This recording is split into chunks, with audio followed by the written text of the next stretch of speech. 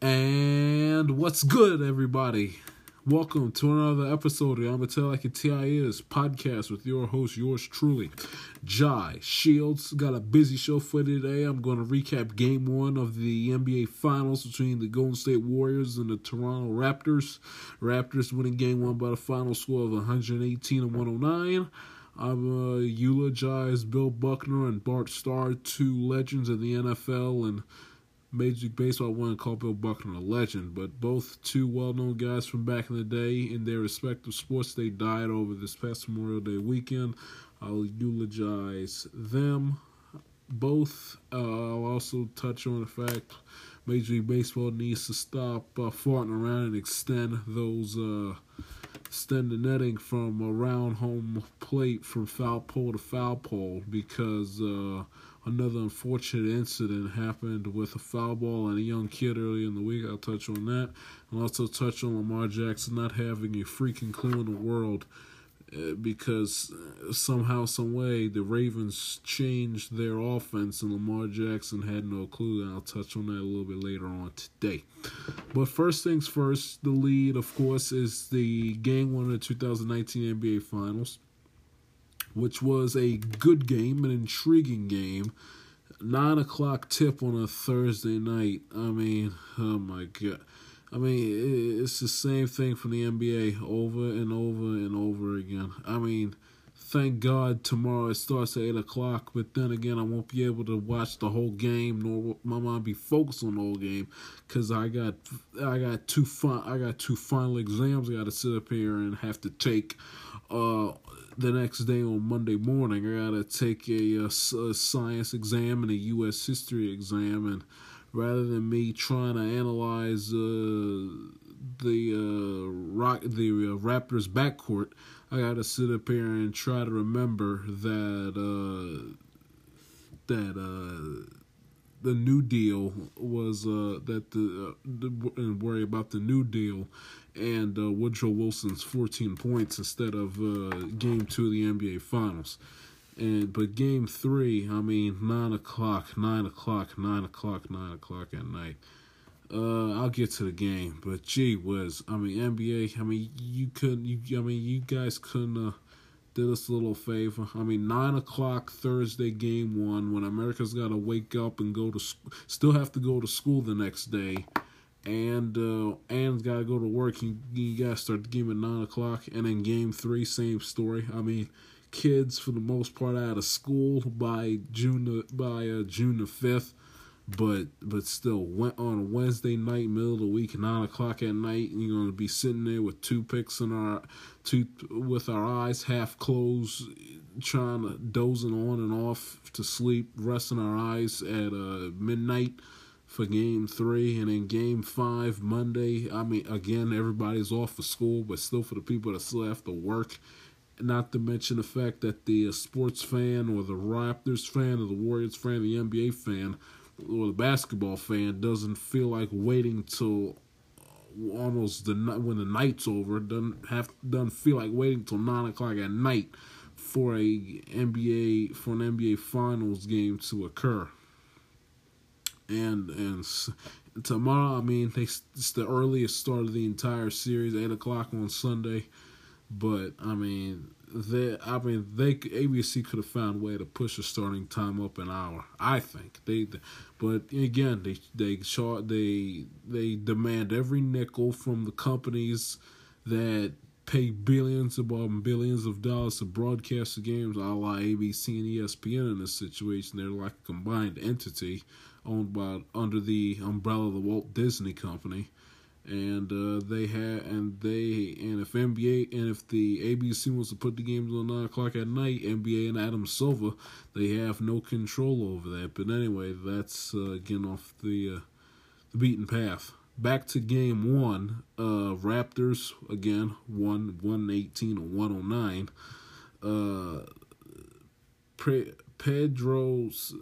Pascal Siakam, what a game he had in Game 1. 32 points, 8 rebounds, 5 assists, a steal, and 2 blocks. And was 2 for 2 at the free throw line and shot 66%, 2 of 3 from 3-point range. And you'd have to look at the tape, but I would imagine that was Draymond Green's assignment. And all Draymond Green is known for nowadays is his defense and his ability to stop the big man trying to post up in the paint and try to get to the basket. I mean, that because there's a known for Draymond Green's offense. Granted, the performance he put up against Portland about a week and a half ago, but Draymond Green, his bread and butter is defense and rebounds, and there was no defense to behold because again. Pascal Siakam, unless you're a diehard NBA fan who watches games in the middle of January or is a Raptors fan, odds are you had no idea who Pascal Siakam is, and you would never have thought that a forward for the Toronto Raptors with Kawhi Leonard and Kyle Lowry on the team, you would never have guessed that he would have led the team in scoring, considering that he's averaged only 19.5 points these entire NBA playoffs.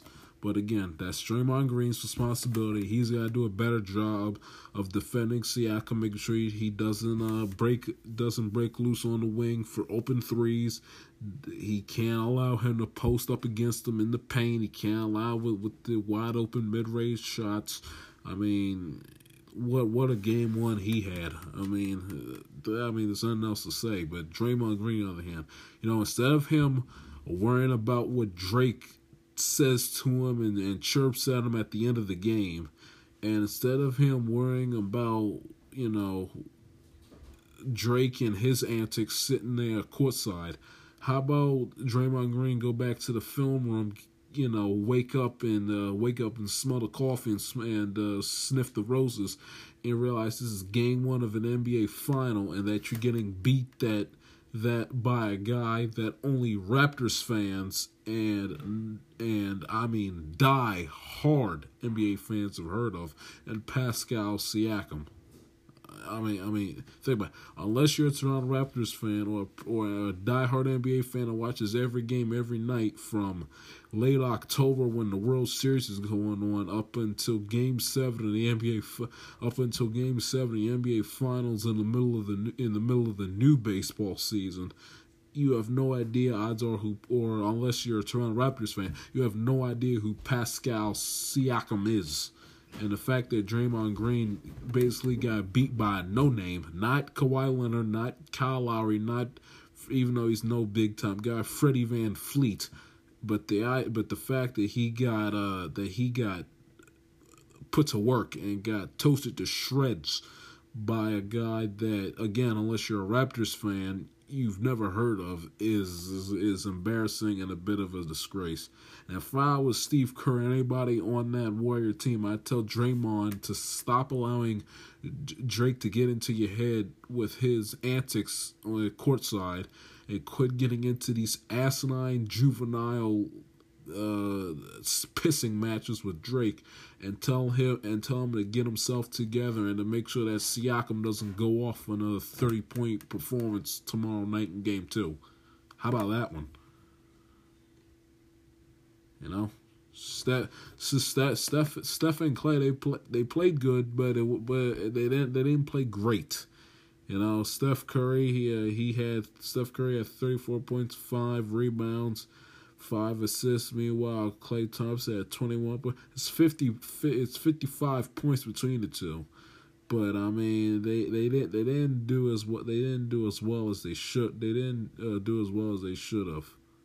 If you ask me, both of them were perfect though from the free throw line.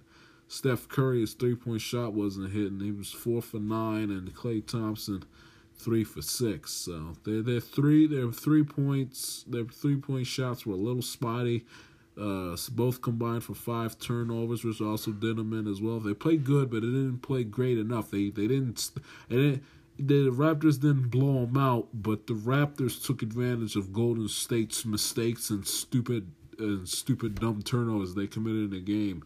which is why that you saw that they won, and it also proved that they don't necessarily. I mean, even though who would have suspected this, but they also showed that they don't need Kawhi Leonard to score, 40 points in order for them to win a game. I mean, Siakam 32 points, Kawhi Leonard only had 23 points, at eight rebounds, 5 assists, and a steal. While Marc Gasol, he had 20.7 rebounds, an assist, and 2 steals. But I mean, if you're Draymond, quit worrying about what Drake's saying and barking at you post game on the sideline, because at the end of the day, and if you read quotes, he said that Drake was telling Draymond, "You suck." Well, I mean, judge by that performance, I mean, it's all relative, but judge by that performance by letting some no-name guy torch you in a game 1 of the NBA Finals when you've basically made your living in the finals every year since 2015. What Drake says, love it or hate it, it kind of holds a little weight and water to it, considering that you let Siakam, a power forward, score 32 points, and he outscored Kyle Lowry and Kawhi Leonard, and had more points than you did when you only put up 10 points. I mean, I get it, Green's not an offensive player, but 10 points now, Green? Come on. And you're sitting up here worrying about what Drake says, and the guy that you had responsibility for dropped over 30 on you, while Klay Thompson only managed to put up 21 points, and Andre Iguodala only put up 6. They gotta do a better job than that. Yeah, they gotta do a better job. And like I told you last Saturday, in order for the Raptors to win this series, they gotta come out and they have to punch gold. Figuratively speaking, and in figurative terms, they have to come out right away and punch Golden State in the mouth early to send them a message that they're not playing around. That even though we're just happy to be here, our first ever NBA Finals appearance, but we're here not just for the happy to be here. We're here and we're trying to win a championship. And I said, in order for them to beat Golden State, they got to send them a message early and punch them right in the mouth at home in the first 2 games. And it looks like that they did that the first game. Now they got to sit up. Now they have to go out tomorrow night and do the same thing again and go up 2-0. No Durant. It looks like Durant's going to come back in game 4.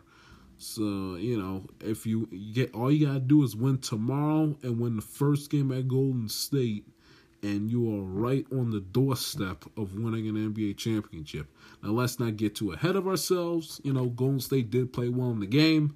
It wasn't like that the Raptors were, unstoppable, weren't the 98 Bulls, but they still played well. I mean, no disputing that. They still played well, but don't get too ahead of yourself if you're a Raptors fan or if you're a Raptors supporter hating, like me, rooting against Golden State because you're sick on it. Don't get ahead of ourselves. Don't think Raptors going to sweep. Raptors in 5. I think if Raptors win the series, it's going to be a 6 or 7 game series, and I think if the Warriors win, it's going to be in 6 games as well. Because I don't see Toronto losing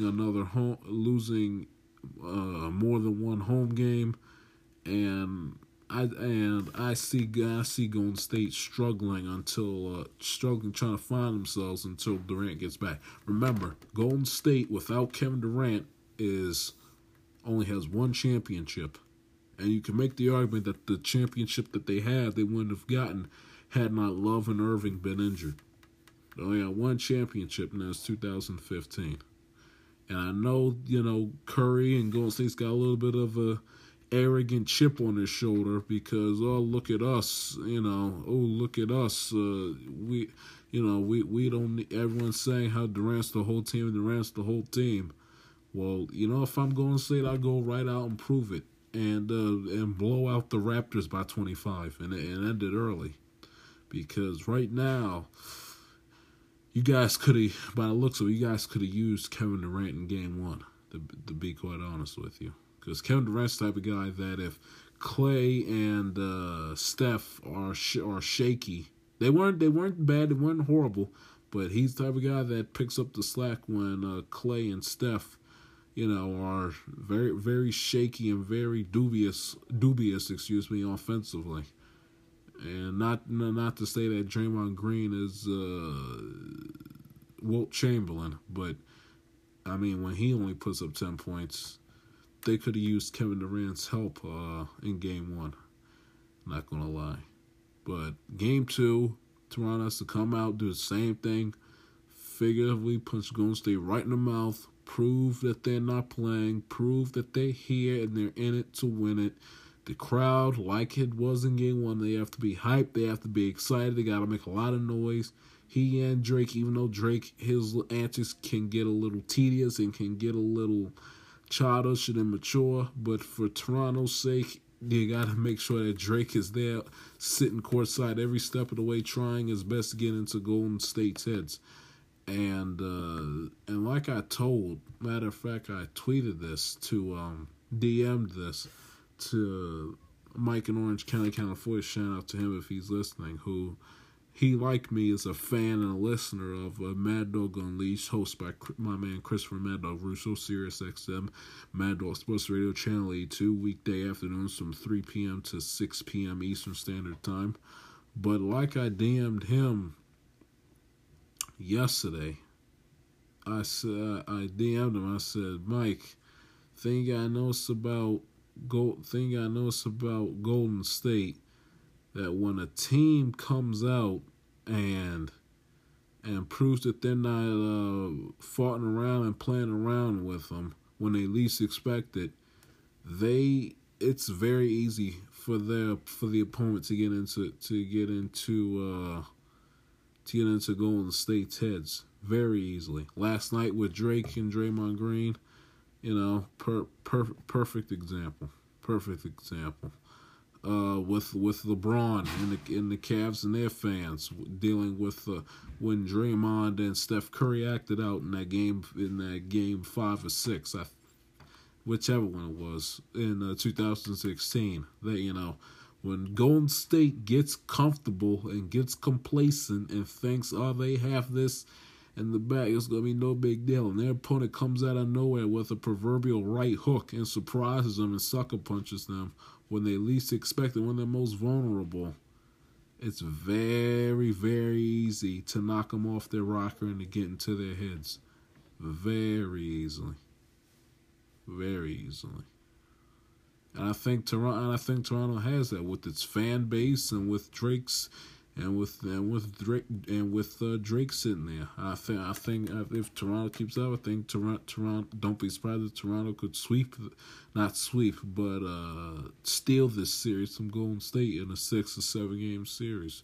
Golden State gets comfortable, gets complacent. It plays sloppy.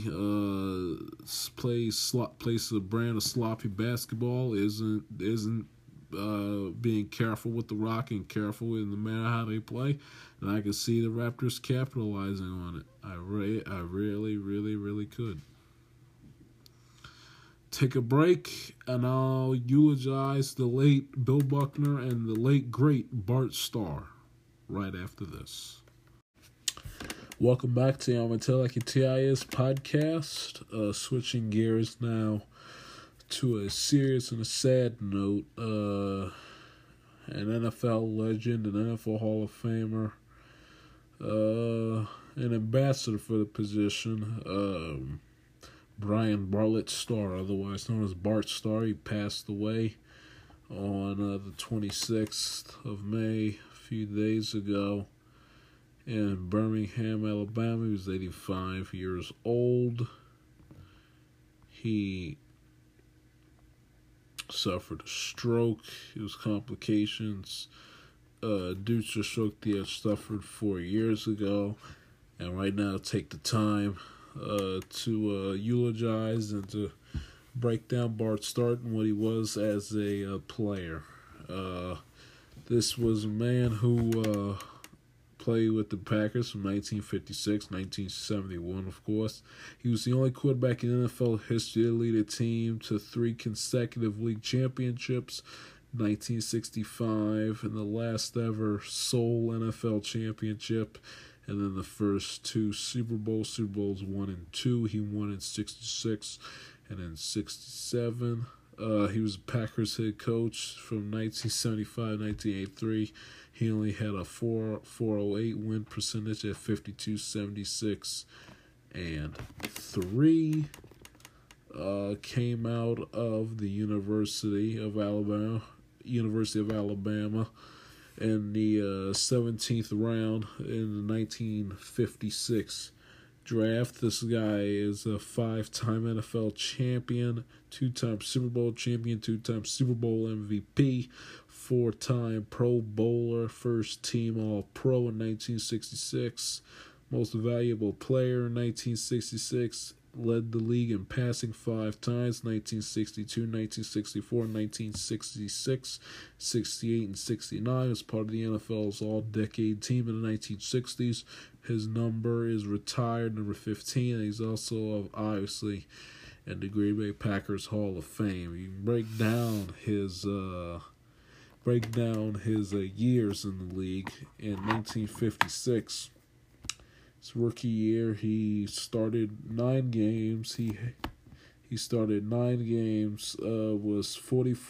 Was 24 for 44. He had I'll just read the completion percentage. He had a 54% completion percentage, threw for 325 yards just in that little season, 2 touchdowns and 3 interceptions. In 1957, 12 games, had a completion percentage of 54%. Threw for 1,489 passing yards, 8 touchdowns, and 10 interceptions. So he got more action and more interceptions that he threw. 58,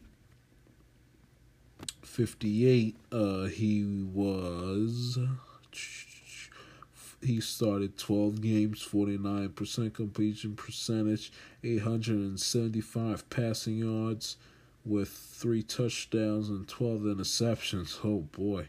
So you can see how the drop off between 57 and 58 for Bart Starr, but in a minute Vince Lombardi is going to come into Green Bay and turn him around. Vince Lombardi, he comes with the Giants in 59. So here it is, in Lombardi's first season with the Packers. Bart Starr went from 3 touchdown passes and 12 interceptions to 6 touchdown passes, 7 interceptions, with passing yards of 972 and a completion percentage of 52%. In 1960, he threw for 57%, over 1,000 yards passing, 1,358, had 4 touchdowns, 8 interceptions. Interceptions very high. 1961. 14 games. They added 2 more games onto the schedule around that time, from 12 to 14. So this is the second most passing yards he's had in a season, second all time in his career, and the highest up to this point, 1961. He threw for 2,418 passing yards, had a completion percentage of 58%, and threw 16 touchdowns to 16 interceptions. Oh my gosh, almighty. 62. He threw for career high 2,438 passing yards, had a completion percentage of 62.5, his best up to that point. Actually, his career best for completion percentage in 1962 as well. He lowered the interceptions from 16 down to 9, and he threw 12 touchdowns and 9 interceptions, of course. 1963, 54% completion percentage, 1,855 passing yards, 15 touchdowns, 10 interceptions. 1964, 59 yards completion. He started 14 games in 1964, 13 in 1963.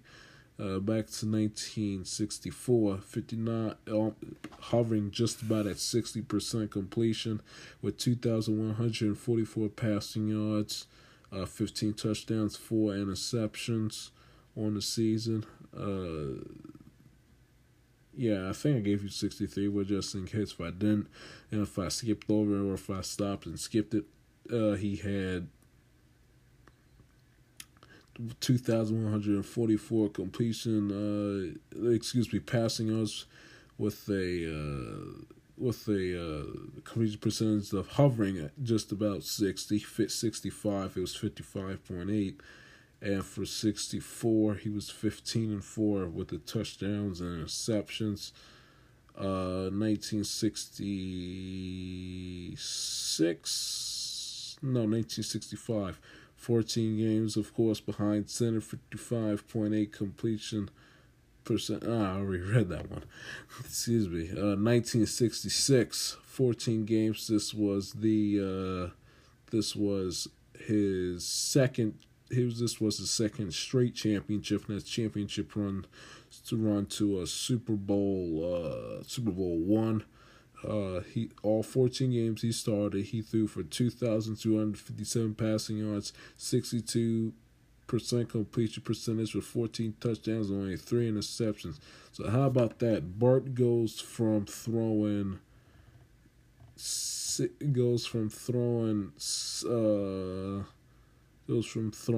touchdowns and 12 interceptions to 1958 to throwing 14 touchdowns and only 3 interceptions in 1966.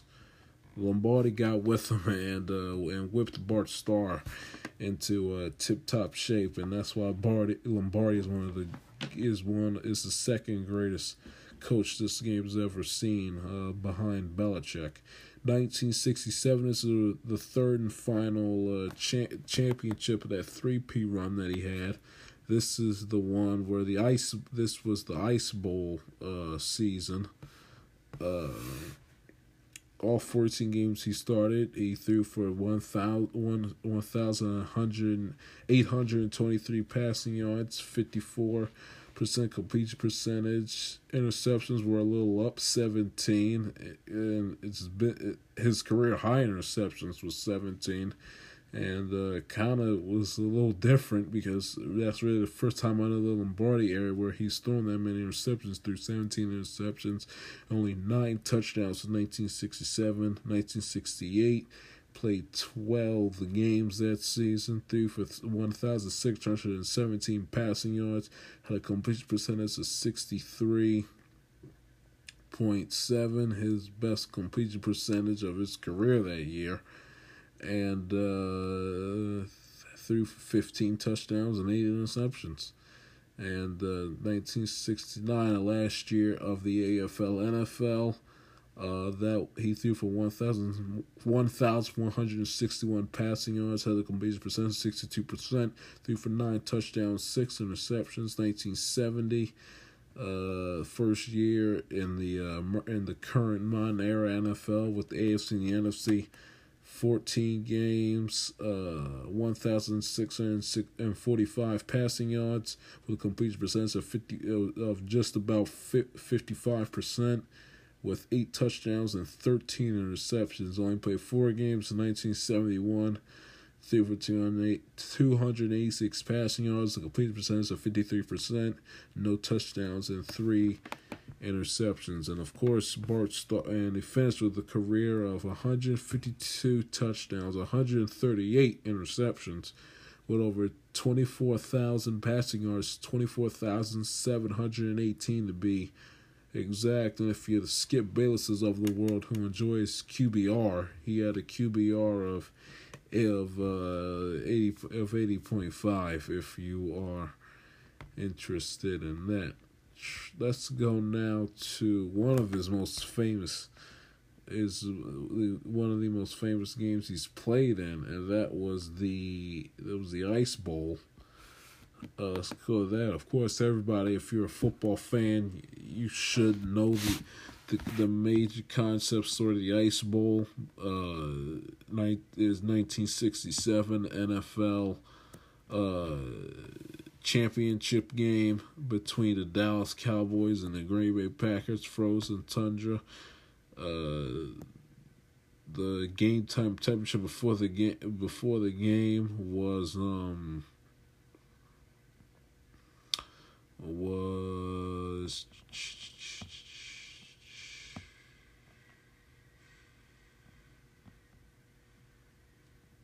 game time temperature was minus 15 degrees with a wind chill that made it 48 degrees below zero. The story and the thing about the field that made it interesting is that, and they still have it now at Lambeau Field, that the field was heated. They had heat. The field underneath the field, the Packers had they had the field. They had the field heated. So, because they knew the temperatures were going to make it hard for the players to grip the ground with the cleats, so what they did is that they heated up the field basically to give it a warm, humid, moist, dewy feeling on the grass, and they put a tarp over the field to protect it from the cold. But if I remember correctly, I think the tarp either it blew away or it tore open or something, or I know what happened. If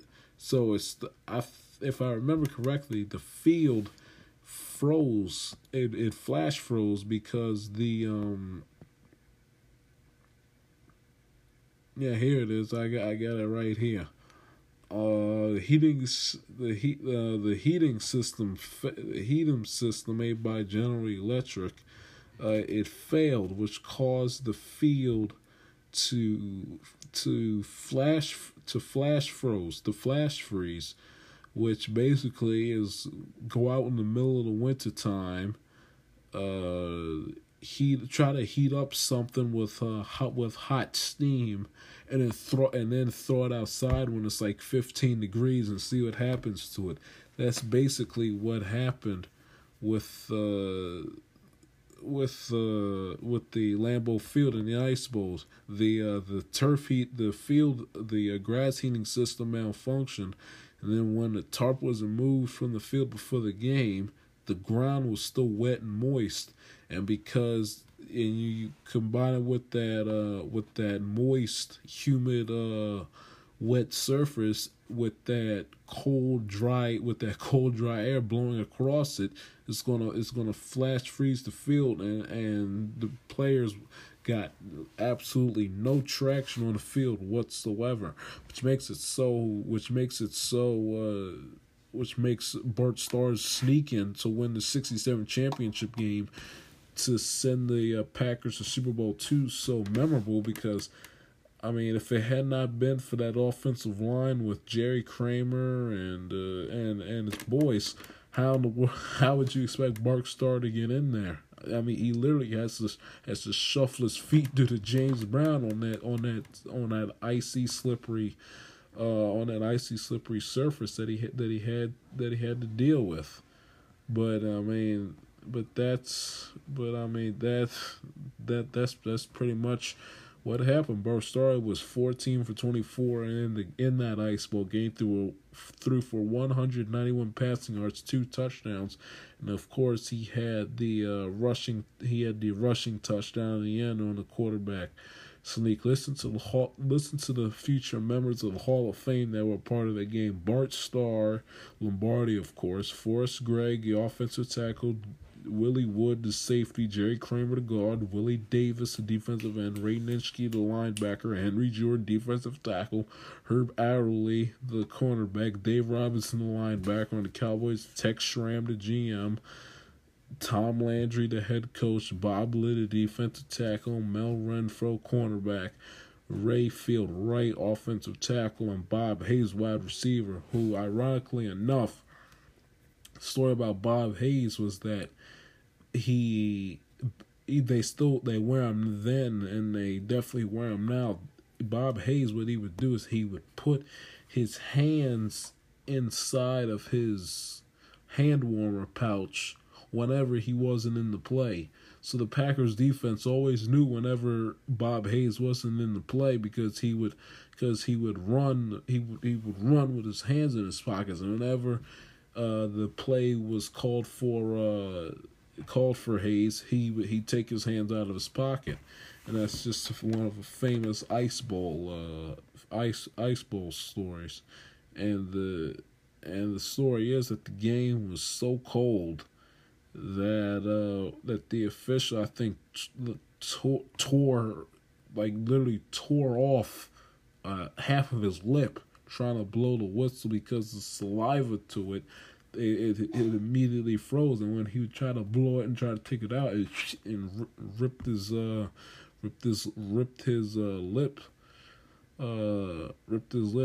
right off. And here's another interesting stat: the alternate referee for that game, Jim Tunney. He was the alternate referee for that game, and who'd have thought 30 years later, on New Year's Eve 1987, he'd be the main referee for the Fog Bowl between the Philadelphia Eagles and the Chicago Bears. Only for him 30 years later to be the referee, to be the alternate referee for the 67 NFL Championship game on New Year's Eve 1967 between the Cowboys and the Green Bay Packers. Packers won the game 21-17, beat the Raiders, of course, in Super Bowl II, and Bart Starr is in the Hall of Fame for the incredible drive and the incredible job he did leading his team down the field to win the Ice Bowl, and that's one of the most famous games, one of the most famous drives in NFL history, and give credit to Bart Starr, who, with the wind chill around with the wind chill at -70 degrees. I'm not making this up. With the wind chill at -70 degrees by that time of the day, with the ball out there on 32-yard line with 4:50 left, Bart Starr drove his team down the field against the wind in the cold to make sure he got his team to that second straight Super Bowl and their third champion in their third pro football championship game. So rest in peace, Bart Starr. Thoughts and prayers are with his family, his friends, and his ex-teammates. Let's not take a break. Let's stay put and go to another guy that unfortunately passed away on Memorial Day weekend, and that is the late Bill Buckner, who was more known for he died at 69 years of age. He had to battling dementia. He never struck out more. He was a one-time All-Star, won a batting title, had career stats he was a .289 hitter with 174 home runs and 2,715 hits with 1,208 RBIs. Had a slugging percentage of 408 and an OPS of 729 and on-base percentage of 321. His number is, like I said, one-time All-Star. Died at 69 in Boise, Idaho, due to complications of dementia. I'll read you his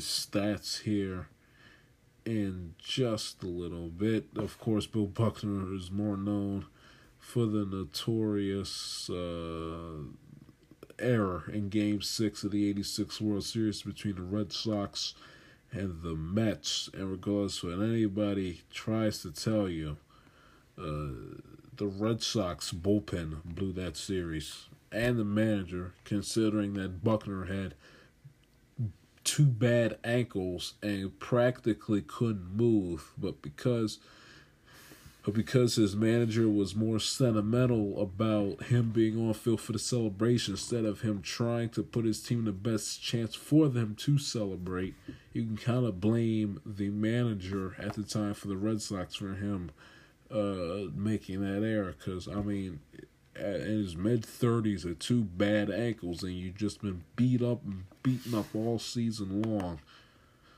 Unfortunate stuff like that is bound to happen. He won a batting title in 1980 in the National League with a .324 average, being named to the All-Star team following season, led the Major League in doubles, setting a Major League record for first base with 159 assists 1982. Batted .314 to help the Dodgers win a 74 pennant. Then got traded to the Cubs prior to the '77 season. Made his debut at 19 years of age, which was quite young back in the day. But like I said, more notorious for his 10th inning error in Game 6 of the '86 World Series. And regardless, when anybody tries to tell you, as soon as and I'll find it right now, and I'll play you the Vince Scully call, but completely unfair for Buckner with the air. I mean, the Red Sox bullpen completely imploded and urinated all over itself. And because, I'll get the pitcher's name in a minute, but because the Red Sox reliever couldn't throw strikes, Bill Buckner basically gets the heat because he's the guy that gets cost the air. I mean, when you look back on it, it's really unfortunate that Bill, and the fact that in the city of Boston for years treated him like a pile of crap, and death threats to him and his family and everything else. And that was more the fact that it had been such a long time since the Red Sox had won anything. They kind of, when stuff like that happens, your emotions and your anger gets the best of you, and rationale and stuff like that goes out the window. But here, first I'll play the wild pitch games. I'll play the wild pitch that tied up the game. Because remember, the Mets had runners on first and third, 2 out, down to their final strike, with Bob Costas sitting in the Red Sox locker room with the champagne and with the plastic put up. But Vince Scully, courtesy of NBC Sports, back in 1986. Here's a wild pitch right now.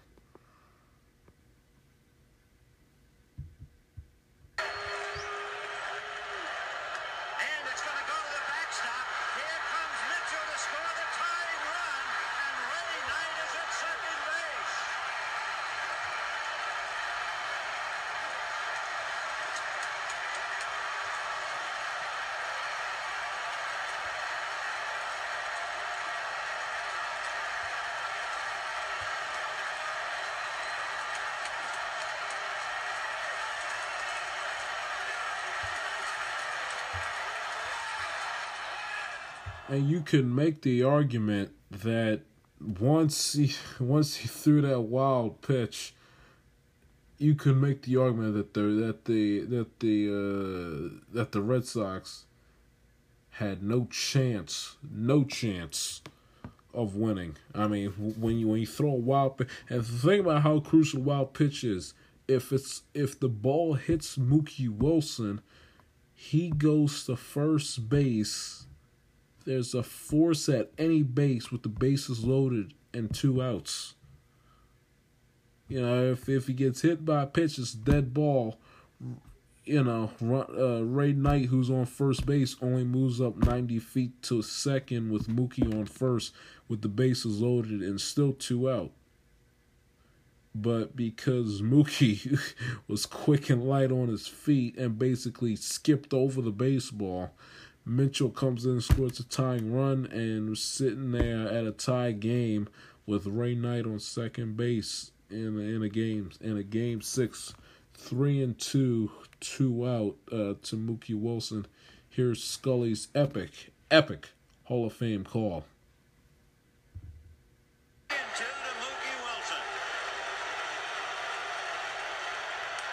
Little roller up along first, behind the bag.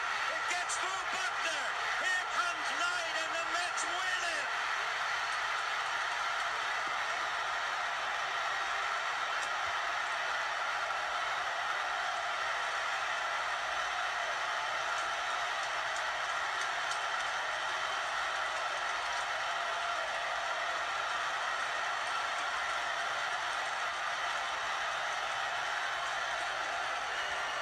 Buckner walking off the field in shame.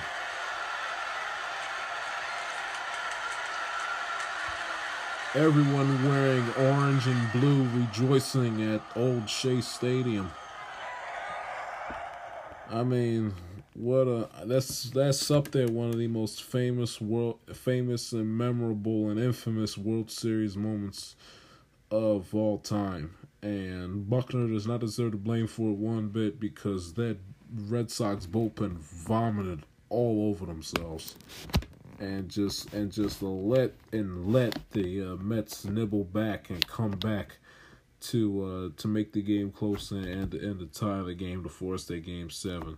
And when you're on the road, and you're up 3-2, and you allow your opponent at home in that environment to come back against you the way they did, you are finished, finito. And to make matters worse, the Red Sox had a lead in Game 7, and they blew that away. So even though hypothetically, momentum and mentally, you felt like that the Red Sox lost the World Series that night, but they had a Game 7 to play. Red Sox got out to an early lead and completely pissed it down their leg, and the bullpen again one more time vomited all over themselves, to the point where Bill shouldn't have even been in that situation to make a play like that. I mean, and I showed this to Brendan the other day.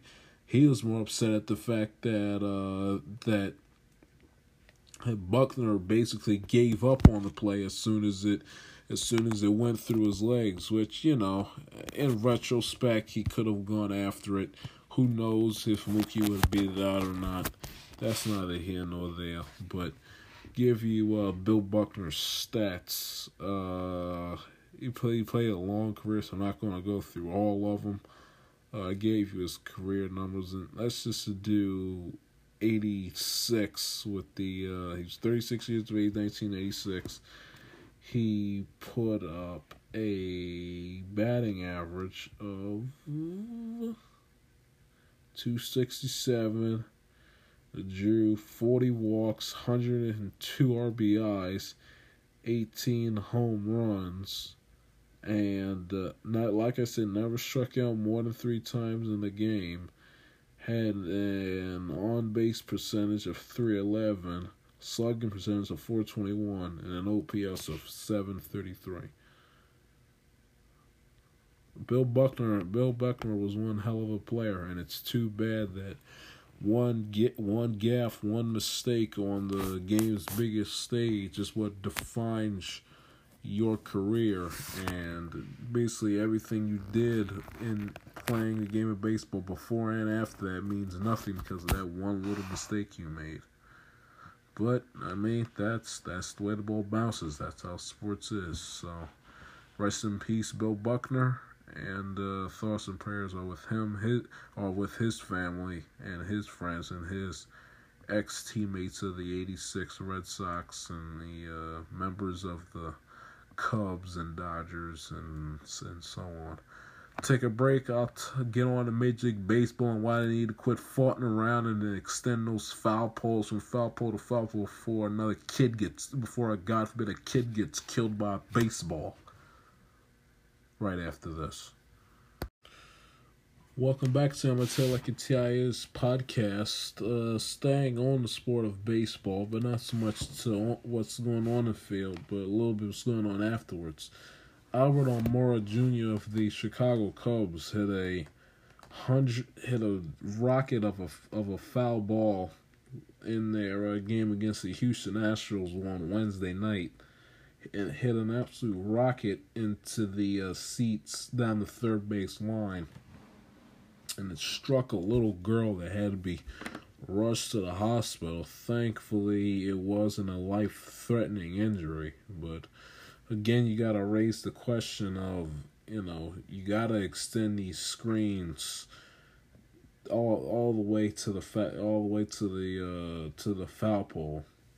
And I know the season ticket holders and the people that pay good money the one that gets charged an arm and a leg to go to these games. I understand they have, and to a degree, they have a right to gripe. They pay the tickets, they pay the parking and everything else.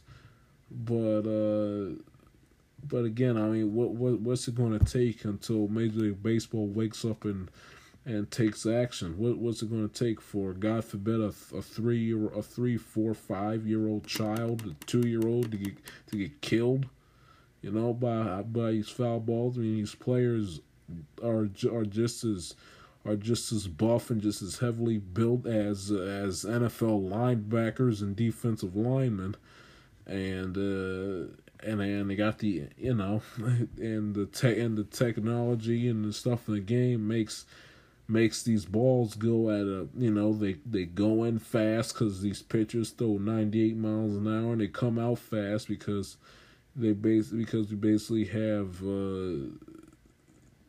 have these hitters that are buff and strong enough they could play linebacker in the NFL or big man or play as a center on someone's NBA team, but it's an unfortunate incident. No one likes to see it happen, but I mean, it happened again. I mean, and the only way for it to stop, I mean, it's never going to stop because, I mean, who players' intent when they step up to the plate is to hit the ball into the field of play. And to get on base and help your team win. Foul balls, they're part of the game, but they're accidents. The last thing a player wants to do is to, God forbid, take out a fan for striking them in the face with a foul ball. And the players basically get PTSD from stepping onto a baseball field. I mean, that's what we shouldn't have happen. It shouldn't come to point where God forbid, a poor little kid gets killed, and we have Albert Almora Jr. basically have PTSD for the next 6 months because he has nightmares and he has night terrors and horrible feelings about a poor little innocent girl that had no business to die or get severely hurt simply because of a foul ball, something so incidental and something so accidental and so random. It's crazy. So Major League Baseball has to, and if the fans get upset, well, the fans are gonna have to deal with it. You'll eventually, and hockey fans to the parents say this too. They have the same thing with the hockey pucks flying into the stands and knocking out people left and right. Eventually, you go to enough hockey games, you get used to the fact of the screen being there, and and your mind plays tricks on you into having. Why do you think like when foul balls or hockey pucks or whatever go into like a net screen or whatever, the people's first instinct is to jump away out the ball even though the ball isn't going to hit them? Why? Because their brain subconsciously, because if you look through the screen numerous amounts of times, subconsciously your brain acts like that the screen isn't there because your mind and your eyes are playing tricks on each other, making it seem like that the netting really isn't there because it isn't obstructing your vision.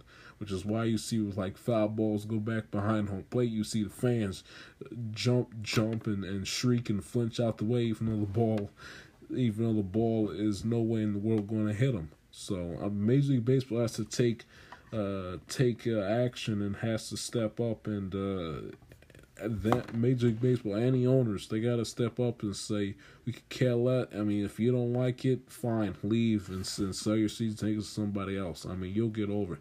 The way you watch the game and your quote unquote entertainment value to a certain degree isn't more important than the safety and the well-being of the fans that pay and come to the ballpark. And don't sit up here. Now, if it was an adult, it'd be something different. Adult, grown, conscience, get off the phone, you're sitting in the field level bowl of the stadium, wake up, be alert. If it was an adult, I'd agree with you. But I mean, these are 2, 3, 4, 5-year-old kids. So in order for a parent, if you don't want the screens, extended down, basically a family that simply wants to bring their kids to the game, they have to sit in the upper deck, 9 miles away from the field, away from the action. Come on now. Major League Baseball, quit farting around and quit shucking and jiving and do what's right and do what needs to be done. It won't. It'll hurt in the beginning, but you get used to it long enough, you'll see over it. Okay, it's not like that. We gotta have like a screen from like the like the roof circle from the stadium down to the thing. No, just keep the screen there so fans don't have to get hit with rocket foul balls off of the bat of Albert Almora Jr., make it to the point where the only way they could get hit with the ball is if their own fault. When the ball is hit 9 miles up in the air, everyone is moving and shuffling around or says heads, and they don't pay attention. The ball hits them. Let them being hit in the head with a baseball be their own fault due to their own stupidity and their own ignorance. Not via randomized accident. Foul pole to foul pole, loop it around. From the left field foul pole, loop around past home plate to the right field foul pole. And the only seating area on that field bowl that does get the screen protection is of course the outfield, where if you're sitting there anyway, regardless who you are, you got to be in alert and aware because the ball is going to be flying there at any moment in time. And if you are sitting there, odds are you're sitting there for a specific reason, and that's to catch a home run ball or snag a ground rule double or whatever the case might be. But it's an unfortunate accident it's an unfortunate circumstance that has to occur in order for Major League Baseball to wake up and get its head from out in between the time parts and wake up and try to fix this before, God forbid, we have a 3-year-old killed at the ballpark because some old fart who's worried about his vision being obstructed, protests against the team and with the season ticket scenario, and decides, well, if you guys go to this net, I'm not going to come to any of your games. And then the owners, they get greedy and all they care about is the bottom line and blah, blah, blah, blah. So then they get hasty and then they're like, all right, fine, we won't put the nets up. But then you turn around and in some random game in the middle of August, a poor 3-year-old baby dies at the hospital because their wounds and their injuries are so severe and life threatening that it wipes them out and it knocks them out. So if Major League Baseball was smart, foul pole, notice, because if you don't like it, you can watch on television, or just suck it up, bite the bullet, and get used to it. Because you'd hate for one of your three. You'd hate if it was your kid or a young kid that's a relative of you, someone that you really cared about. You'd hate it for it to be them that God forbid get struck in the face with a fastball traveling at 110 miles an hour. Take a break. I'm going to kill Lamar Jackson for a minute. Him not knowing that the Ravens changed the playbook. Oh my gosh almighty. Back after this. Welcome back to Amateur Like a TIS podcast. Switching gears now to the NFL. And apparently Lamar Jackson, I'm in a goofy mood. And what else am I going to talk about? I'm going to break down and kill the Orioles for the 9 millionth time. I'm going to kill Baltimore's football team, the Baltimore Ravens, and more importantly, their quarterback, Lamar Jackson, who does not have the biggest or the slightest clue in the world. I mean, please explain to me how you the franchise quarterback of an NFL team, first round draft pick, and the first round draft pick, and your team had such confidence in you that they traded away their Super Bowl MVP winning quarterback. So they send a message to you that you are their guy. You're their franchise quarterback, drafted out the first round, Heisman Trophy winner. Grown man playing in the NFL, getting paid good money too. Maybe he's years away from getting that max contract, but he isn't getting paid chicken change, I'll tell you that much. And you explain to me how you don't have a clue or an idea, or just don't hear in general that your team is changing the offensive playbook and has decided to switch up the offense. Like, I can't even fathom that. How are you an NFL quarterback and you be so oblivious and so ignorant that you don't even know when your own doggone team is changing up his offense? Let me tell you something. If Josh McDaniels and Belichick made a little change to the Patriots offense, Tom Brady will be on a conference call making sure that the process goes smoothly. I mean, seriously, Lamar Jackson now? The same Lamar Jackson that vomited all over himself and pissed his pants and wet the bed and collapsed like a cheap tent at home in a playoff game against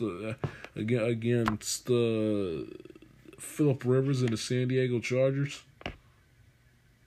This Lamar Jackson now? This Lamar Jackson who struggles with the forward pass, who doesn't typically do a good job with calling audibles and adjusting on offense. That Lamar Jackson. I gotta sit up here and listen to Ravens fans, go crazy and call Lamar Jackson the second greatest thing since Johnny Unitas and Flacco back in his prime and blah, blah, blah, blah, blah. And yet this idiot dope doesn't have enough common sense, doesn't have the wherewithal to be in the process and be in the know with the Ravens changing their offense. And this is the same one who completely vomited all over himself and absolutely embarrassed himself in his first ever playoff game against L.A. back in January. This Lamar Jackson now.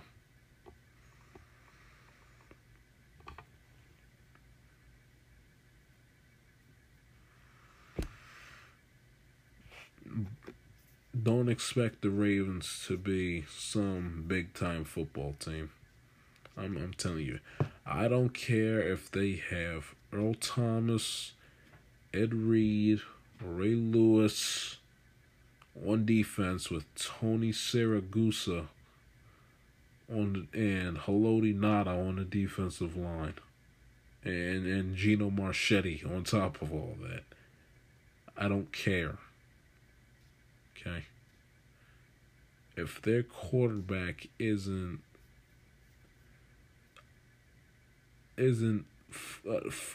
sound enough to pick up on minor things such as the Ravens changing the playbook, then what chance do you guys have of him picking up on